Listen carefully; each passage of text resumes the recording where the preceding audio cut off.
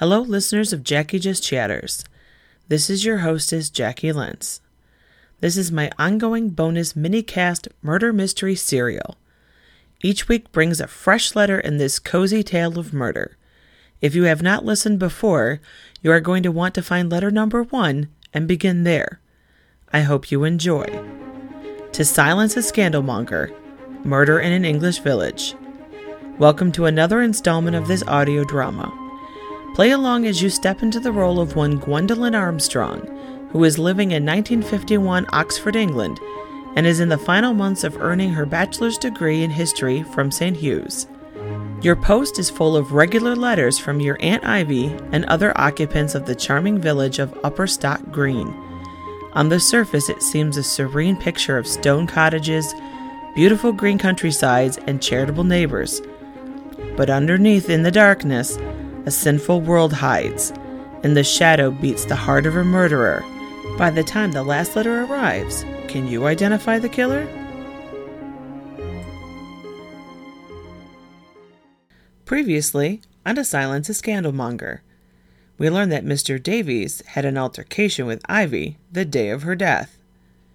When Ivy tried to impress upon the solicitor that he should keep a better eye on the company he kept, specifically Iris, he seemed to take offense to her recommendation. In fact, he told her off. I imagine that was quite a shock to Ivy.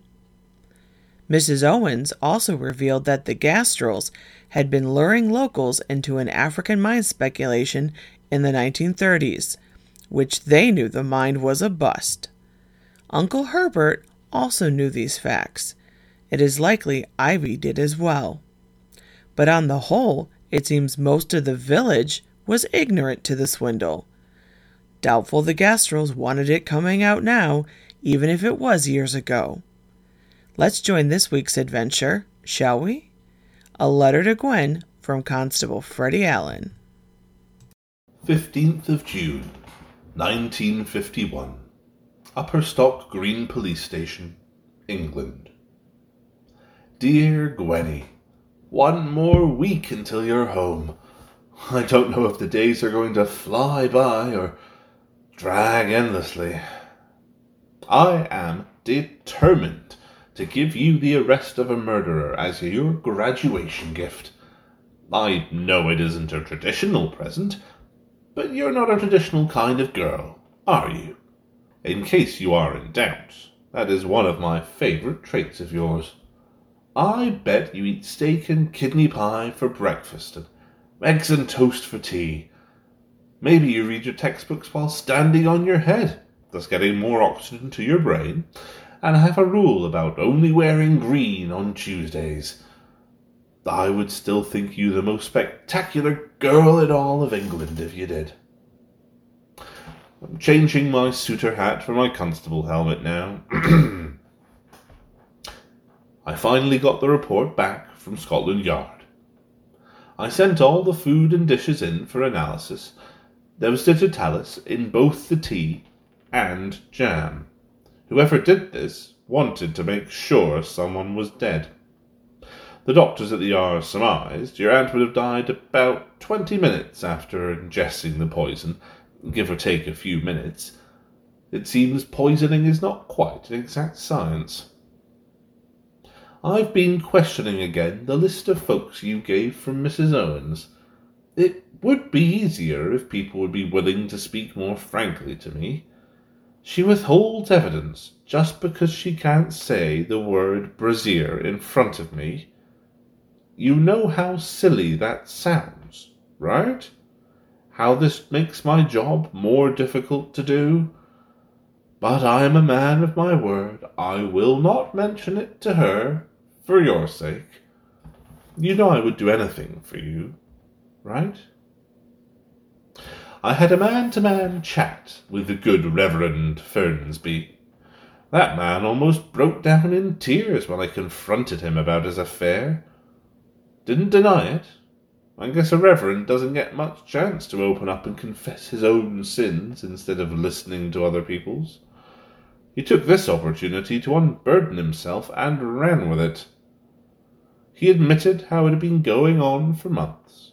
Usually they're meeting at Miss Berrycloth's flat above the tea shop. Again, how was this happening in my village, and I didn't have a clue? Fernsby also confirmed that his wife had been scolded by your Aunt Ivy and threatened with exposure if it didn't stop. The morning of your aunt's murder, Fernsby met up with Miss Berrycloth at one of their usual meeting places, the Lovers' Corner in the cemetery, which I am never going to look at that bit of hedgerows in the same way again. He told her it had to end. She begged him to change his mind and instead run away with her. He refused, saying that he couldn't abandon his wife, career, and position, not even for love. She was thoroughly upset and left in tears. He slunk into the church to pray for their souls.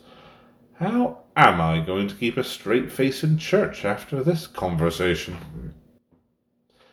I had a very terse exchange with Miss Turner. She recalled being at the post office the morning in question, getting her usual newspaper. She remembered seeing your aunt inside. There was no exchange between them. I got the impression Miss Turner was avoiding Ivy and wanting to make sure there was no chance of an interaction. Obtaining her paper, she left quickly and claims to have headed directly to open the library. Your aunt was still inside the post when Miss Turner left, but she did remember passing Mr. Davies on the street on her way to work. I'm not sure her statement is of much help, but you never know. Lastly, I went to the manor house and questioned Mrs. Gastrell. I was lucky to find her husband not at home and could talk without his pompous interruptions. Agitated is the best descriptor for her. I'm not sure if it was due to guilt or a feeling that someone of her station was above police questioning. If she wasn't jumping up to ring for tea, she was pacing the floor or wringing her hands. The woman wasn't still for a moment. In between all this fluttering, there eventually was an admission to her being at Gibson's that morning. There were witnesses who could place her there, after all, but under no circumstances would she admit she was buying black market goods. She claims to have returned home immediately after visiting Mr. Gibson, but there are no witnesses to support or refute this. She was even more cagey about the pot of jam she'd given your aunt, though she had to admit that she had given it to your aunt, because we already knew that. There were many assertions that the pot was fresh and unopened when she gave it to your aunt, but we can't be certain, can we? When I asked her why she was willing to part with one of her prized jars of strawberry jam, especially to someone who wasn't her closest of friends, she stammered some nonsense about Christian charity. That is a guilty woman, but that doesn't mean she's guilty of murder. I'm close, I can feel it. By next week, I will have this case solved. Plan on having that dinner and talk. I've been waiting patiently, Gwen, but a man can only wait so long. Yours still, Freddie.